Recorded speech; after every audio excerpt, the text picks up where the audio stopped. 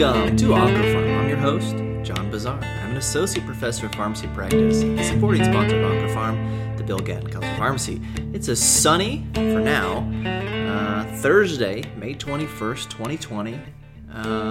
This is the second time trying to record this on account of children interrupting me, and hopefully it's the last time.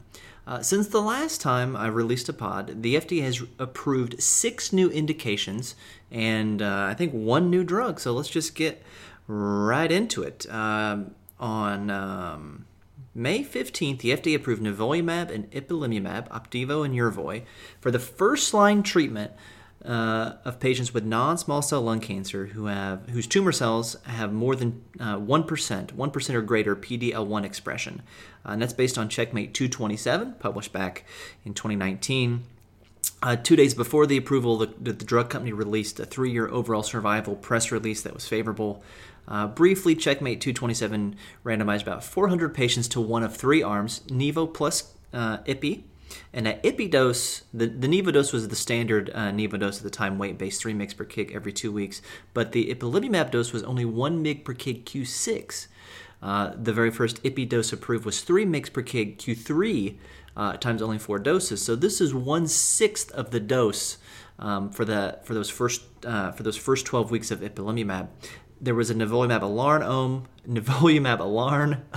arm, and then a standard chemo arm. And all these patients had PD-L1 of 1% or greater. Median OS was about 3 months improved in the Nivo plus Ipi arm compared to chemo.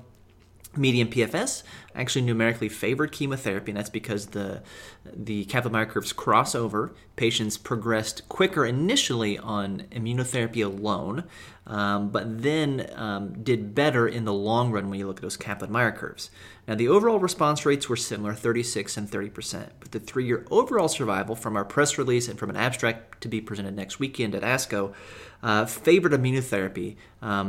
So 33% of folks were alive 3 years later if they got Nivo plus Ipi. Only 22% were alive 3 years later if they got chemo. And if you look further at who were the folks who were most likely to be alive 3 years later, it was the patients who had a response with Nivo and Ipi. So if you look only at those patients who had a response, which of course is cherry picking. So if you look at people who had a complete response or partial response, the 3-year overall survival rate with Nivo plus Ipi was 70%, compared to about half that, 39%, in the folks who had chemo. So the overall response rate was about the same. You know, if you're a patient and you're thinking, should I get Nivo plus Ipi or just chemotherapy, which is not standard of care anymore, your chance of your disease shrinking initially is the same in both. But the chance of having a really good response, of that response being durable, is much higher with immunotherapy. So, what does this all mean? Because I already mentioned that chemo by itself is not the standard of care in this population. It'd be pembrolizumab plus chemo. Well, if we look at the pivotal studies of Keynote 189, which was pembro plus chemo in a non-squamous population, Keynote 407, which is pembro plus chemo in a squamous cell population, and then Checkmate 227, the Nivo plus Ipi study that we just talked about, they're all looking at the same patients in regards to PD-L1 expression. Checkmate 227 was both histologies, both squamous and non-squamous, whereas, Keynote 189 was just squamous, and Keynote 407 was just squamous, and Keynote 189 was non-squamous, mostly adeno. You can look at the toxicity rate, and you might expect maybe there's more serious toxicity in the long run with Nivo plus Ipi. That doesn't seem to be the case. Actually, the grade 3 and 4 toxicities with Nivo and Ipi were only 33%. Which is about the same as the chemo arm in both arms of Checkmate 227. The pembro plus chemo grade 3-4 adverse events look a lot scarier at 70%, but compared to chemo, they're the same. So, certainly adding Ipi to nivolumab for these patients doesn't seem to be undue risk as far as toxicity. It's hard to make any comparisons of 2- and 3-year overall survival endpoints, but they seem to be comparable with regards to efficacy. So, what do you do when a patient comes to you or somebody comes to you and says, should I do pembro plus chemo or just Nivo plus Ipi for chemo? Well, I think back to that progression-free survival and that some patients are going to progress very early on just immunotherapy. We would need to identify who those folks are, and probably folks with very aggressive disease. Immunotherapy is not going to work right away. So it's kind of hard for me to think that chemo is not going to have a role in an aggressive disease like metastatic non-small cell lung cancer. So personally, I favor the Pembro plus chemo, but that's just really an opinion, man. It's hard to back that on data truly until you had a head-to-head comparison. But, Nivo plus Ipi is not as scary from a toxicity standpoint as in the melanoma literature because of that lower dose of Ipi, it would appear. And what this does also add is credence to the fact that immunotherapy is a must-have if you want a durable response in metastatic non-small cell lung cancer. And again, chemo is going to work right away, so if somebody is very symptomatic from their disease, probably chemo plus Ipi makes better sense. If it's truly a 50-50 call on a patient and they have just a very low burden of disease and are not that symptomatic from their disease, Nivo-Ipi is a more reasonable option in that scenario, in my opinion. And if you got a patient whose mom or dad or brother or uncle or friend down the street had a bad experience with chemo and is just never going to take it, now Nivo plus Ipi is a great option up front for those folks. Moving on May 18th, the FDA approved atezolizumab, or Tecentriq. It's always hard when a drug ends, or a word ends in Q, and there's no U that follows it. A Q should follow a U, I think. Anyway, FDA approved atezolizumab for metastatic non-small cell lung cancer with high PD-L1 expression. Now, that sounds familiar. We already have an approval like that for pembrolizumab for tumor cells that express 50% PD-L1 or greater. This approval is similar for atezolizumab, first-line setting, high PD-L1, but their definition of PD-L1 is a little bit different. It's greater than or equal to 50% PD-L1 expression on tumor cells, or greater than or equal to 10% PD-L1 expression on the immune cells in the tumor sample. So that's an important distinction between these two approvals. Same patient populations in general. First line, metastatic, non-small cell lung cancer, high PD-L1, but how you define high PD-L1 is different with atezolizumab versus pembrolizumab. The pivotal study here is Empower 110, which was presented at ESMO 2019. About 500 patients in total with PD-L1 expression more than 1%, either on tumor cells or immune cells, randomized to atezolizumab 200 Q3 or standard chemo carbopem if non-squamous, carbogem if squamous. About 100 patients in each arm for the analysis we have. So the median OS is 20 months versus 13.1 months, very similar to the median OS difference between Pembro by itself and chemo by itself.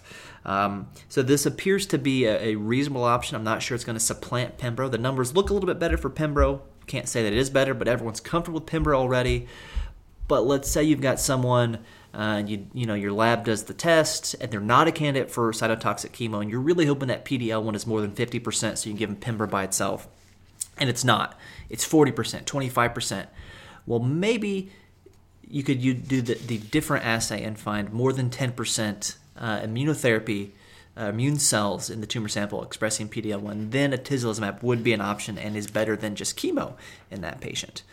Okay, we got through the lung cancer updates fast. I'm impressed. All right, the next approval we'll talk about is a new drug, and it's a fun one to say. Ripretinib was approved on May 15th. And the brand name here is Qinlock, Qinlock. Again with the Q with no U. So if you're ever playing like Oncofarm Scrabble, and you get that dreaded Q, Qinlock, that's a good one, right?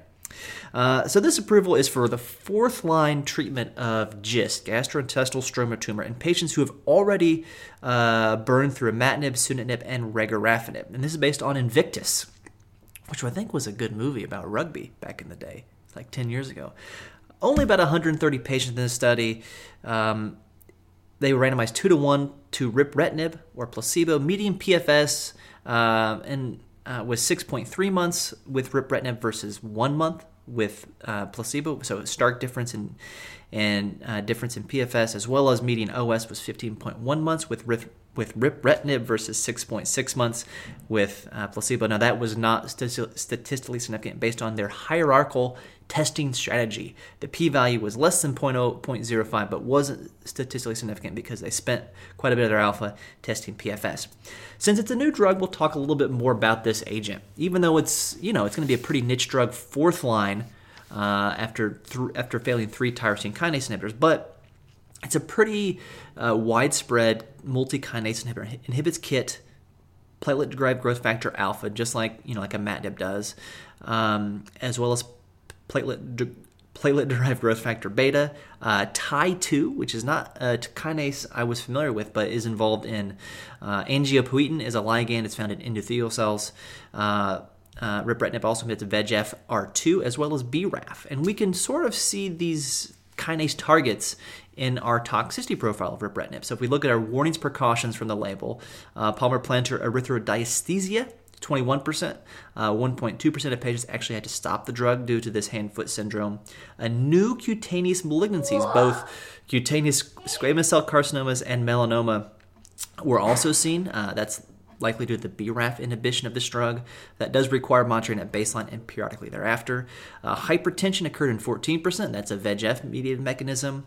Cardiac dysfunction, left ventricular ejection fraction decreased by 2.2%. So relatively, not common, but does require either a MUGA or echocardiogram up front and periodically thereafter to monitor for this. Impaired wound healing, which could be a VEGF or Tie2 toxicity, and then embryo-fetal toxicity. So as far as the side effect profile, nothing new if you're well-versed in side effects of the different tyrosine kinases. Maybe there's not one that has that combination of warnings to worry about. Other toxicities to think about that we see with ripretinib, 52% of patients had alopecia, so half had some degree of hair loss. Nausea, 39%, that's versus 12% in the placebo arm. This is always great when you see this combination. Constipation, 34%, diarrhea, 28%. And then myalgia, 32% versus 12% with placebo. And again, since there's so much that's going on, just a real brief on our ADME. There is an active metabolite of ripretinib that is as active as the parent compound. They're both metabolized by CYP3A4. One of those is a P-glycoprotein inhibitor. So we do have, the standard drug-drug interactions we see with tyrosine kinase inhibitors. All right. Just to wrap things up here, on May 14th, pomalidomide was approved for Kaposi sarcoma. Wow, boy. You don't see a lot of approvals for Kaposi sarcoma. I think Doxil was the last one that I remember, which may be the first one I ever noted in my career. And then we have our PARP inhibitor update of the week. This is like a weekly thing now. PARP inhibitors and immune therapy. That's what the podcast should be called. May 15th, rucaparib, Rubraca. Great name for a PARP inhibitor, Rubraca. Was approved for, and this drug's already out on the market, but it was approved for metastatic castration-resistant prostate cancer with deleterious BRCA mutations after an anti-androgen and after a taxane. This is an accelerated approval, so of course it's based on what? A study of 100 and just response rate? That's right, a study of 115 patients over objective response rate of 44%, and that's Triton-2, which is a single-arm study. Now, not to be outdone, on May 19th, olaparib, Lynparza, was FDA approved for metastatic castration-resistant prostate cancer, sound familiar, with deleterious or suspected deleterious. By the way, deleterious means bad. Mutations or alterations in homologous recombination repair pathway. Now, these patients had to have progressed on enzalutamide or abiraterone. This is based on the PROfound study we talked about 3 weeks ago, where, if you recall, patients got olaparib. They were put into one of two cohorts based on having one of 15 mutations in homologous recombination repair deficiency. It's like BRCA1, BRCA2, ATM, and then 12 other ones compared to abiraterone or enzalutamide. And just as a reminder, 20% of those patients on abiraterone or enzalutamide got put back on a drug they had previously failed, so really bad control arm there. And because of that bad control arm, maybe it showed a difference where it would not have, but because there was an active comparator, this is a regular approval, not an accelerated approval. So when we look at these, now we've got, rucaparib and olaparib approved for not exactly the same thing. The rucaparib is just for BRCA mutations, whereas the olaparib is a little bit more of an open approval for any deleterious or suspected deleterious. I guess you could argue lots of things are suspected deleterious homologous repair mutations. Now, the rucaparib approval, although it's an accelerated approval and it's not compared to anything else, those patients did already fail an anti-androgen and a taxane, which wasn't necessarily the case with olaparib. Some of those folks in the olaparib study had never seen a taxane. The olaparib benefit, although it's for 15 mutations, most of those mutations were BRCA2 mutations. Therefore, where you see the benefit in subgroup analysis is solely in the BRCA2 population. So my guess is my gut says both these drugs work fairly similarly in this patient population, but I would favor olaparib if they had a BRCA2 mutation. Otherwise, you would play it by, the individual differences in drugs based on toxicity, based on drug-drug interactions, and the like, as we do as oncology pharmacists. Well, that was 6 approvals in 15 minutes. It's a good day's work, a good quarter hour's work, at least. Thank you so much for listening. You can follow me on Twitter, at PharmDeepNip, follow the podcast on both Twitter and Instagram at OncoPharmPod. Feel free, keep sending me messages of ideas for topics. I've got several great ones. One's already in the can and others to be recorded. But the pace of movement and new information is just going forward, and we're going to have stuff next weekend from ASCO, so we'll update that as we hear. I'm sure there'll be some interesting stuff coming out of ASCO. Thanks for listening, and until I talk to you again, remember, doses matter.